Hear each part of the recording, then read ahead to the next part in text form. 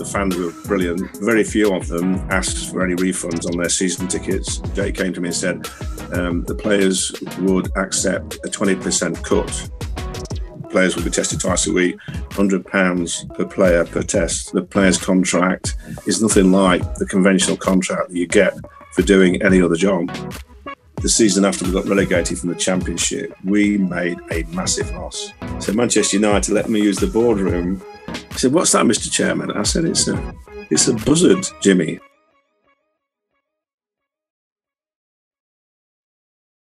Hello and welcome to episode 21 of the In Brother Words podcast. We've got a very special guest today to tell us all about running a football club during a pandemic.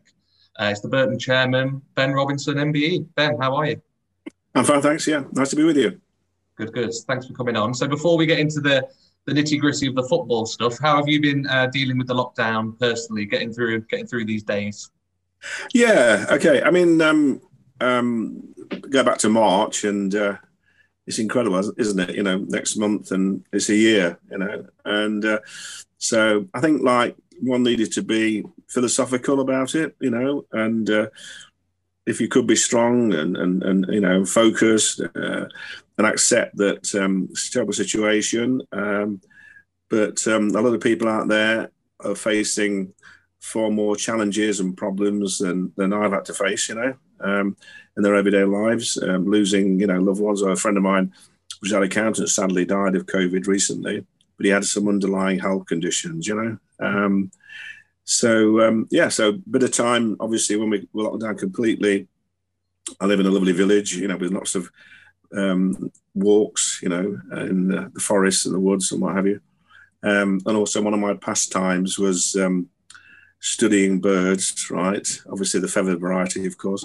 And I remember Jimmy Floyd Hasselbank, when he first came to Burton, and he was training up at St George's Park, and I very rarely go up there to watch them train, you know. Anyway, there's this bird appeared with a big wingspan above the forest, you know, and above the trees, and he said, "What's that, Mr. Chairman?" I said, "It's a buzzard, Jimmy." I said, "Have you never seen a buzzard in Holland?" He said, No. I said, "Well, I'll let you into a little secret." I said, when I was growing up as a young man, right, I two of the subjects that I studied was ornithology and oology. So he turned to his colleagues and said, "The chairman studies oology," you see. And obviously, he thought it was something. And I explained to him, no, I said, obviously ornithology, Jimmy, you'll know, is the study of wild birds. And oology is the study of birds' eggs, you see. So a bit of useless information for you there. Yeah, it keeps you busy.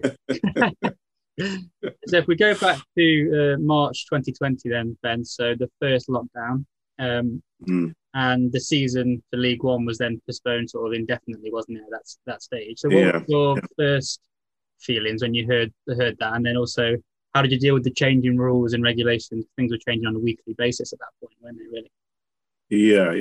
Yeah. Right, okay. So as a club, we've got a very good, strong structure, you know, that's head and in tune with legislation and all the compliance procedures, you know. And obviously back in March, I think a lot of people felt that this was going to be a matter of a few weeks, you know, and then we'd be back to normal, you know. But we didn't take that view. We took the pessimistic view that, come on, guys, you know, this could go on for a long, long time, you know. So we set our stall out back in March in terms of looking at the potential financial impact on our business, you know.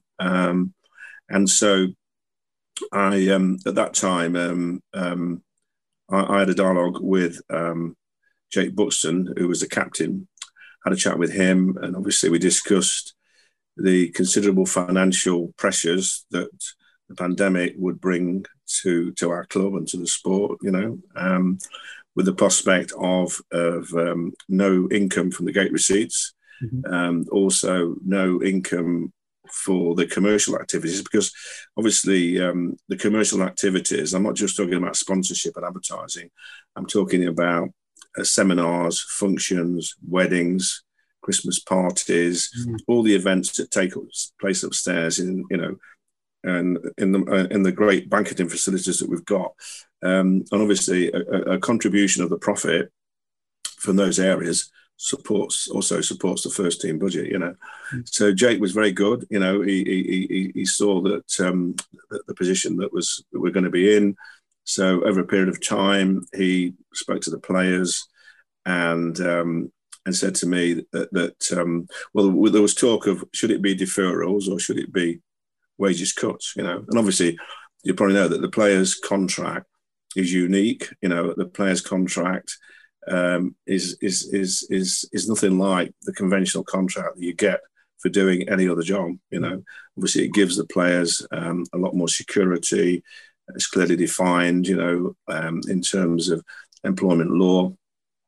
And so after quite a bit of discussion, Jake came to me and said, the players would accept a 20% cut if I could guarantee for the next 4 months, so that was April, May, June and July, that they would get 80% of their money.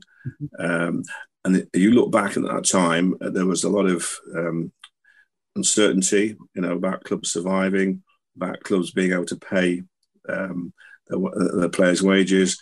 And that was the start, obviously, of our discussions. And then it was a question when the furlough scheme was introduced, obviously maximising the furlough scheme.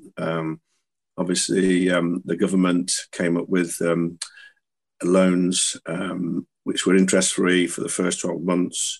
So we took advantage of that. So what we wanted to do was build up a bit of chest, really, of cash to see us through this difficult period, and then moving on, obviously further down the line, well, certainly before the end of the season, the fans were brilliant. Very few of them asked for any refunds on their season tickets for the matches that didn't get played, from March to May, and then move on to the summer, and 2/3 of our season ticket holders renewed their season tickets, and vice presidents, on the understanding that I guaranteed that for every match played behind closed doors, if they asked for it, right, then we would rebate. Mm-hmm. And today, none of them have asked for any rebates. They wanted us to support the club. Mm-hmm. Okay, there's still time that could happen. But that was a great gesture by the fans. Similarly, our main shirt sponsor, Press Tech, they said that we'll continue to support you, Ben, even though we might not get to watch the games. And a number of other companies have also followed them and given us support, even though they're advertising, it's not being shown before the fans. Okay, it's been shown on iFollow for the games that have been screened, but not in front of a live audience. So. Okay, and was in terms of all the new regulations that were coming in terms of the testing and things like that, was that all being channeled just to yourself, and then it was your responsibility to then filter that out to the rest of the club? How did that work structurally? Yeah, well, I think obviously the EFL, the board, they decided that they wanted to introduce a testing structure, but they didn't want it to impact and cause any pressure on the NHS. Mm-hmm. So they went to a company who said that they could deliver the testing procedure for all the 71, 72 clubs in the league, and at a cost. And I think at the time the cost was £100. I think £100 per player per test. Mm-hmm. That's how it started. Obviously, more recently, it's great to see the PFA gives their financial support to say that the players will be tested twice a week and they'll pick up the tabs. Okay. So last season then for League One, I say it was postponed indefinitely, and then early June it was voted to end the season sort of early and decide the final positions on a points per game system.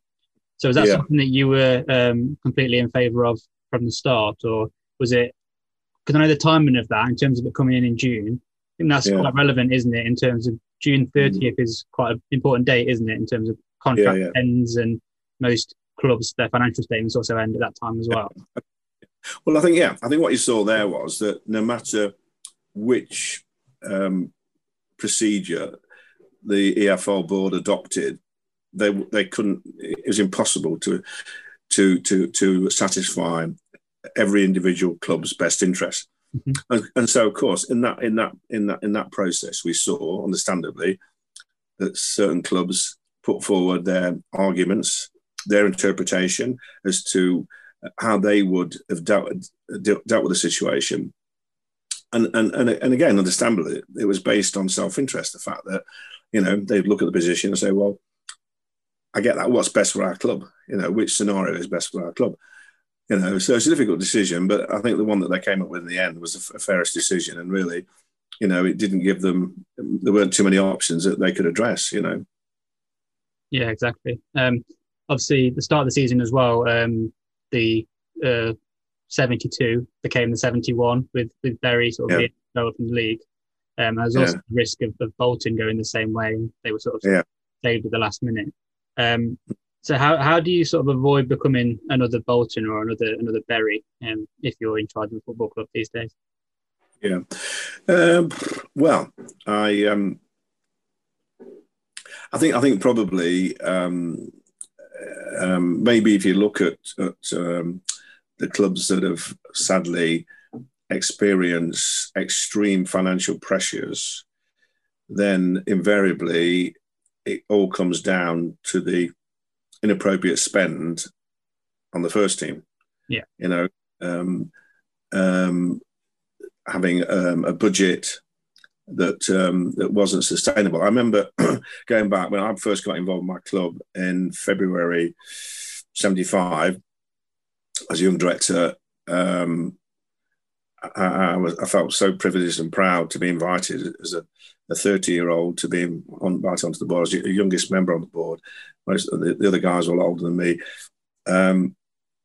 And we had a great run in the FA Trophy. In fact, Peter Swan, I saw, died recently. I don't know whether you followed Peter Swan's career at all, but very sad. Peter Swan was the player manager of Matlock Town. Okay. He used to play for Sheffield Wednesday, and I think it was Bronco Lane. They were playing for Sheffield Wednesday many moons ago. I can't remember the year now, but they were playing a team, I think, away from home, but they had lots of injuries, Sheffield Wednesday, and they felt there's no way they were going to beat this team, based on their injuries, and so they placed a bet on Sheffield Wednesday losing, right? Yeah. you want Google this, you'll see the story. Really sad. And of course, so Peter Swan, who was a great player, I think the court case surrounded the time when he would have, been a prominent player in the England squad, but that went all out the window because he was banned for life, signed die for life, Wow. And the thing was that I think they were going to win like £100 or something stupid, it wasn't life changing. It was just and I think the suggestion was that they were doing it because they knew they weren't going to get a win bonus or a draw bonus, okay, you can say, well, the rules are the rules, and the spirit is, why would you want to bet against your team winning no matter what the odds, and that was very sad. So he was the player manager for Matlock, and you'll see what I'm telling you this story in a minute. So we went over on the train to Matlock, and I remember sitting there. Obviously it's lovely Peak District country. And 1 minute it was on the hills, it was raining, and then it was snowing, and then the sun came out. Anyway, we beat them 1-0, and then in the second leg, like 2 weeks later at Eaton Park, our old ground, we were all buoyed up thinking, we're going to go to Wembley. I mean, you can imagine a little club, Burton Albion. We'd be playing then in the Southern League, and we got people like Ian Storey-Moore playing for us, Peter Ward, Peter Ward who was sold to Brighton, and then Brighton sold to Forest, played for England, and we lost 2-0, right? And obviously that was a great lesson for me because I was so down, dejected, that I said I would never let a football result ever affect me in the way it did. And then the following year, I became the chairman when I was 31. And the first thing I had to do was to get rid of the manager, not because he was a bad manager, but because we couldn't afford him. And as well, we couldn't afford his team, because that team had been built up around getting to Wembley. Right, and had they got to Wembley, it would have been fine, but they couldn't sustain that team, and the club owed the VAT man money, they owed the tax man money, and obviously I had to restructure. And I got a player manager, Phil Waller, that came in and cut the budget right back to the level that was sustainable. So I think the thing is, and obviously that's something I learned then, and that still applies now. You know, I think we've had really one hiccup in all my time, really, and that was the season after we got relegated from the Championship. We made a massive loss, even though we had in the players' contracts the fact that they'd be the relegation clause. So if we got relegated, their money would drop. But we still had a budget that was too big for the size of our club and what have you, because that's one of the sad things, really, that despite the remarkable success that Nigel Clough and other managers have brought to the town and the team at Burton Albion, it's not always shown all the time, you know, a massive financial reward. Now, let me correct that by saying that obviously when we played Manchester United, it did, because we earned an absolute fortune. It paid off the debt on the stadium, you know, and so I think this is the thing, really, that obviously, particularly for new people get into football, you know, who are businessmen who've not grown in a football environment, business-wise, then sometimes they get carried away and they give the manager too much money to spend on buying players and having a first-team budget. And don't get the success that they're aiming for, and then that's when there's a problem, when they can't pay their liabilities, you know, and that's probably, you know, that's where it stems from primarily. Yeah, certainly a business unlike any other, isn't it? So you've been with Burton, like I say, for years and years, and you've seen them a non-league club all the way through to being a league club. So last season, and it looks potentially like this year as well, the non-league football pyramid was actually just voided, and the season was null and voided. What's your opinion on that? And do you see the non-league game as being sort of unsustainable in these circumstances? Yeah, I think the thing is, well, it's ironic because obviously we in the Football League we weren't able to have any fans in, and I was arguing, no, you know, so smaller clubs, right? They can have 300, 600 fans, and we couldn't even have 1,000. So I couldn't even try and compensate most of my season ticket holders, right? And we all know that obviously the protocols that we have to adopt, I'm not just talking about COVID, I'm talking about match day stewarding and all the reporting and the procedures that we have to embrace, right? The non-league clubs don't have to follow. You know, it's a lot more relaxed what they have to go through. And so I didn't get that at all, you know, and I lobbied for that. And then we were going to have a game with 1,000 fans, and obviously the COVID situation got worse, sadly. And so the game was so there was no spectators. Obviously, in the current situation, then I think obviously the government probably felt that having allowed the smaller clubs to have fans, I'm certain that there were instances where the social distancing probably wasn't applied as it should have been, and they've had some support from the government. I don't know whether the support that the government's talking about, I think the latest one was a £10 million package. I don't know to what extent, you know, how much that would touch and affect individual clubs' financial stability. I'm not sure, but obviously it's a step in the right direction, you know, and it should help them to some extent. And I think that's why you're seeing now that there's reluctance to let, you know, any fans into elite sport, because we've seen the statistics. The infection rate was increasing rapidly, alarmingly. So were the people sadly dying, and all that was causing immeasurable pressure and heartache, for our hospitals. So, and the government didn't have a choice but to rein that in, and obviously to apply more restrictions. So that was important, and it is what it is really, that we've got this vaccination come in, and I'm sure we hope eventually that will get to grips with the problem. But you just wonder, looking ahead, that maybe some people, some families, will take a different view, that they won't want to go out, amongst big crowds for some time to come, until we say, well, nobody's got it, it's not a problem. Nobody's got it, and everybody's been vaccinated, and therefore, we're living in a safe environment. Yeah, I think Burton will definitely reap the benefits of having such great facilities as well, because obviously the grounds, with it being so open, and so such a modern stadium for the league. I think you're set up nicely, aren't you, for when they do allow fans, back into the stadiums? Yeah, we are. Yeah, because we are.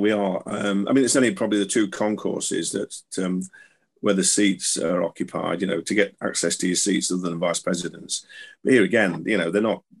That can be monitored, that can be managed and marshalled, adequately. And like you say, it's a modern stadium, lots of space, and obviously we're delighted that we've been able to help the community by, initially having COVID testing here, and then obviously followed by the lateral rapid testing, lateral testing, and then since December it's been operating as a vaccination centre as well. And so I think they're now on to dealing with the people over 70s, and so that's working really, really well. And somebody said to me, I think it's so important that we built the stadium. That's why we built it, as a community facility. And I think that this sad pandemic is just proof that it's a focal point for the community. There's lots of space, big car parks. It's a focal point, and I'm delighted that being able to put that facility for free for the Primary Care Trust, working with the NHS and the local GPs in East Staffordshire, being able to use it to have all their patients vaccinated. Amazing, that's great. So just fast forward a little to now, so the present. Could you tell us just a little bit about what procedures are in place at the moment, in terms of match days and stuff? So how regularly are the players being tested, and also do chairmen, members of the board, etc., do they get to attend games, or is it strictly just players only at the moment? Yeah, okay, right. So in terms of the first team are now tested on a Monday and a Friday, right? And those tests are taken to a point in Leicestershire by our staff, and then probably by tea time we get the results. And that's obviously the first team squad and the staff working with the first team. The County Council came up with a plan recently inviting major employers in the county to carry out their own lateral testing for free. So they would give you the kits, right? So our community trust, which is a great charity, does phenomenal work. They've been delivering all the support for the vaccination centre and the testing being done, through the NHS. And so we've got our own facility now. So our staff have been trained to provide testing, lateral testing for everybody else, all the office staff, everybody. And for example, tomorrow we're at home to Hull. And so everybody that comes in tomorrow is going to get tested, including all our board members, all 4 or 5 of them that's coming anyway. So, so in terms of attendance, I was driving down to Gillingham for our away match. I got a phone call from Paul Scally. He said, "Ben, I presume you've set up." I said, yeah, I'm probably about an hour away, Paul. And he said that that day he wasn't going to the game. He told all his directors that, in view of the infection rate down there, it was prudent not to go to the game, and that they wouldn't be going to away matches. And I get that, and I follow that, So, so as far as tomorrow's game is concerned, I've got two people from Hull. I think it's the chief executive and a commercial person, and then just probably 4 or 5, including myself, my home directors, but with no guests, our wives and partners, no family members. And then obviously a handful of press and a handful of scouts, and then the players, and that's it, So if you've been still attending games, how have you found it without fans there? Is it quite weird? Yeah, it's strange, really. It's it's strange, and it's if you think about pre-season friendlies, unless you're playing like Manchester United or Real Madrid, most pre-season friendlies are, I remember years ago at the old ground, probably 30 years ago, we played Nottingham Forest. It was a testimonial game as well, and we had quite a good support there, but it. And when you consider the Brian Clough bought the first team. I mean, Justin Fashanu played for them. That's how long ago it was, with all the top Forest players, and supportive of one of our players, testimonial. And it was well attended, but it wanted to sell out. And so it's a bit like, I think, the pre-season games that obviously is part of a build to the start of the season. And so, you miss I've always felt that the atmosphere that the fans create, I remember at the old ground, we used to talk a lot about in the Northern Premier League, the teams coming from the north.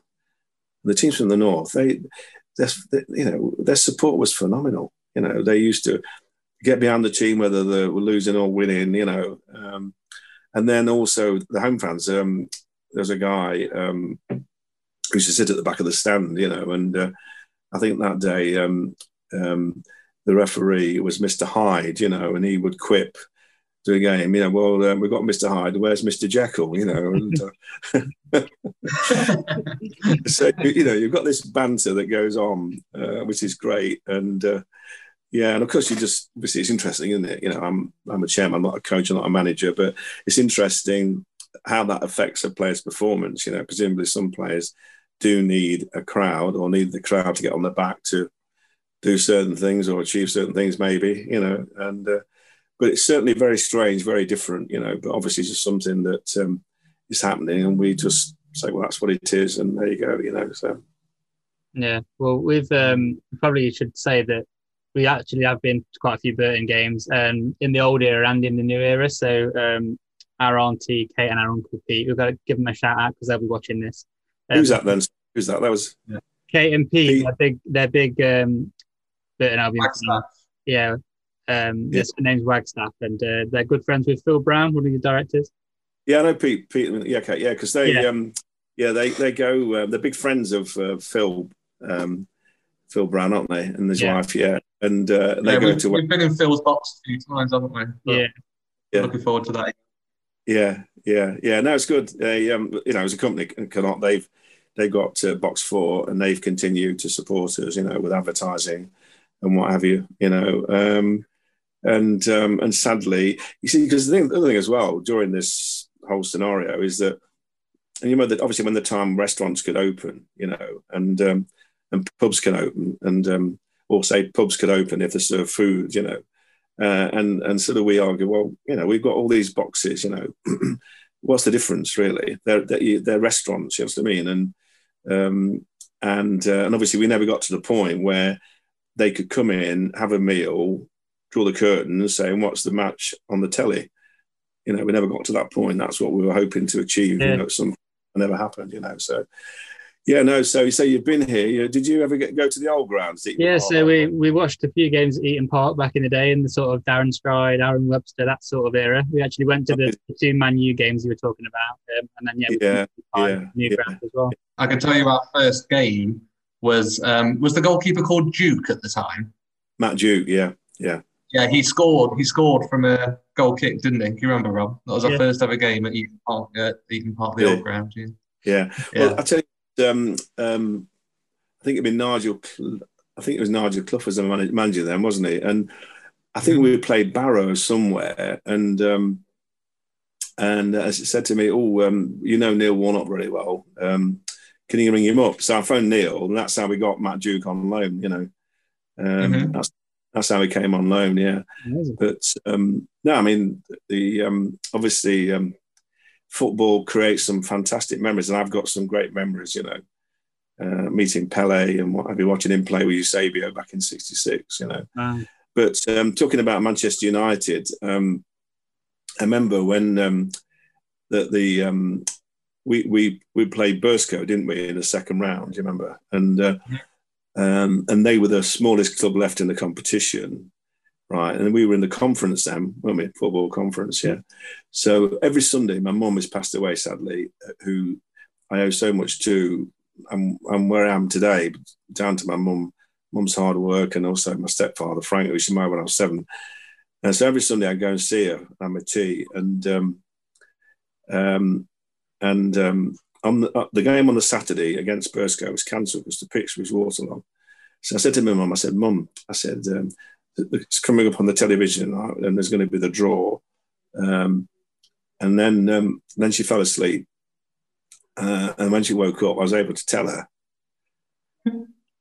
if we beat this team on Tuesday, excuse me, getting a bit emotional at that, that we were going to play Manchester United, you know. And so we played Manchester United on the Sunday, 4:00 kick-off, live on Sky. And I remember there was a problem because some of the Manchester United fans, they, it'd be a call, but they managed to produce some forged tickets. Remember that? Yeah. So I got called away to go behind the goal where the Manchester fans were. And there were some youngsters, really youngsters, and they were in tears and they were really upset, you know. Anyway, listen, there's only a handful, and so we got them in another part of the ground. But and I said to the steward, "What's the score?" And he said 0-0. You know, I was expecting him to say, "Well, we were losing to whatever," you know. So I mean, it was a remarkable performance. And then and David and Goliath, wasn't it? And then Mr. Ferguson, who's a great ambassador for small clubs, you know, and what have you, a supporter of. And then he chose to bring Rooney and Ronaldo on with 35 minutes to go, you know, and then we managed to hold out. You know, it was a tremendous performance, and Nigel could put that team together, and obviously he created a great team spirit, you know. And then, of course, in the replay, a Wednesday night, again live on BBC. Remember the first game? Ken Merritt was the secretary. And you have to agree the date of the replay before an FA Cup game, you know. You see, and I said, replay? What do you mean? I said, you know, we're going to struggle to beat you, the team, and your resources, you know. And he was talking about the importance of the date of the replay being on the television, you see. I said, well, I thought you only got on the television when the producer thought that the chance of an upset, you know, so... Yeah, and so it just tells you the mighty pull of Manchester United worldwide, doesn't it? You know, what a product that is, and that if we managed to get a draw, then the replay, even at Old Trafford, was going to be on the television. You know, and so we took 126 coaches to Old Trafford, 11,000 fans. They had to keep extending the away allocation, you know, and I think it's still a record there under those circumstances, you know. And okay, I think we lost, was it 5-0 or something? But you know, it was a great occasion. And I recently attended, or a few months ago, just before the lockdown, I attended the funeral of Bill King, who was the chairman then of the conference and went on to become the president. And in the eulogy, he said that he remembered the day Bernard Albion played the replay Manchester United because they had a football conference board meeting. So Manchester United let me use the boardroom, right, for their board meeting. Yeah. And then they'd entertain them at the game. And also, I think I had 10 directors then. and they allowed me to invite the wives. All right, and they gave us the boardroom, and they were amazing. The hospitality and the warmth, the friendliness. Because it's been said that occasionally in football, sometimes the bigger clubs, there's a bit of elitism, a little bit of snobbery, but they were wonderful. It's amazing. And they got their photographers to come and take pictures. So we've got some fantastic memories, of those two games that obviously we've been sharing, with our grandchildren. Yeah, that's brilliant. So I think what we'll do is we'll ask you our final question, which is what we ask all our guests. And that is, if you could go back in time and speak to the 18-year-old version of yourself, what advice would you give? I think nothing's changed there, really, because I was brought up. I did an interview recently for Repton, Repton School, yeah? Well, not the school, but the village of Repton. They've started their own radio station. And that was going back to my school days, starting my school days, business, school days, business, and football. And I think basically it's nothing changed, really, which is, your parents bring you up to work hard, to be honest. And I know, listen, in business, everybody in business, I use the term ducks and dives. I'm not talking about cheating. I'm talking about ducking and diving, with effect, not being dishonest or cheating. And have that ethic, of working hard. And because I think what I've said to youngsters is that, if you believe in yourself and you work really, really hard, not just today, but each and every day of your lives, then, almost anything is possible to achieve. Those goals that you set, if you work hard, but treat yourself in that time, then, and listen to the people around you, that as mentors that have been there, experienced it, and they can share with you their experiences, the mistakes they made, how they dealt with them, how they reacted to them, and also as in life, you learn all the time. You never get to a moment in life where you don't want to take and accept new knowledge, and that's important. That we every day we can learn something new in our lives, and never get to the point where we've learned everything, and we stop listening to other people around us. So, absolutely. Amazing. Right. Well, thank you for that, Ben. Thank you so much for coming on. We'll have to invite you when we can, and then we can catch up. And lovely to see you again, both. Okay. You take care. Super. Thank you, Ben. See you later. Thank you very much. Yes,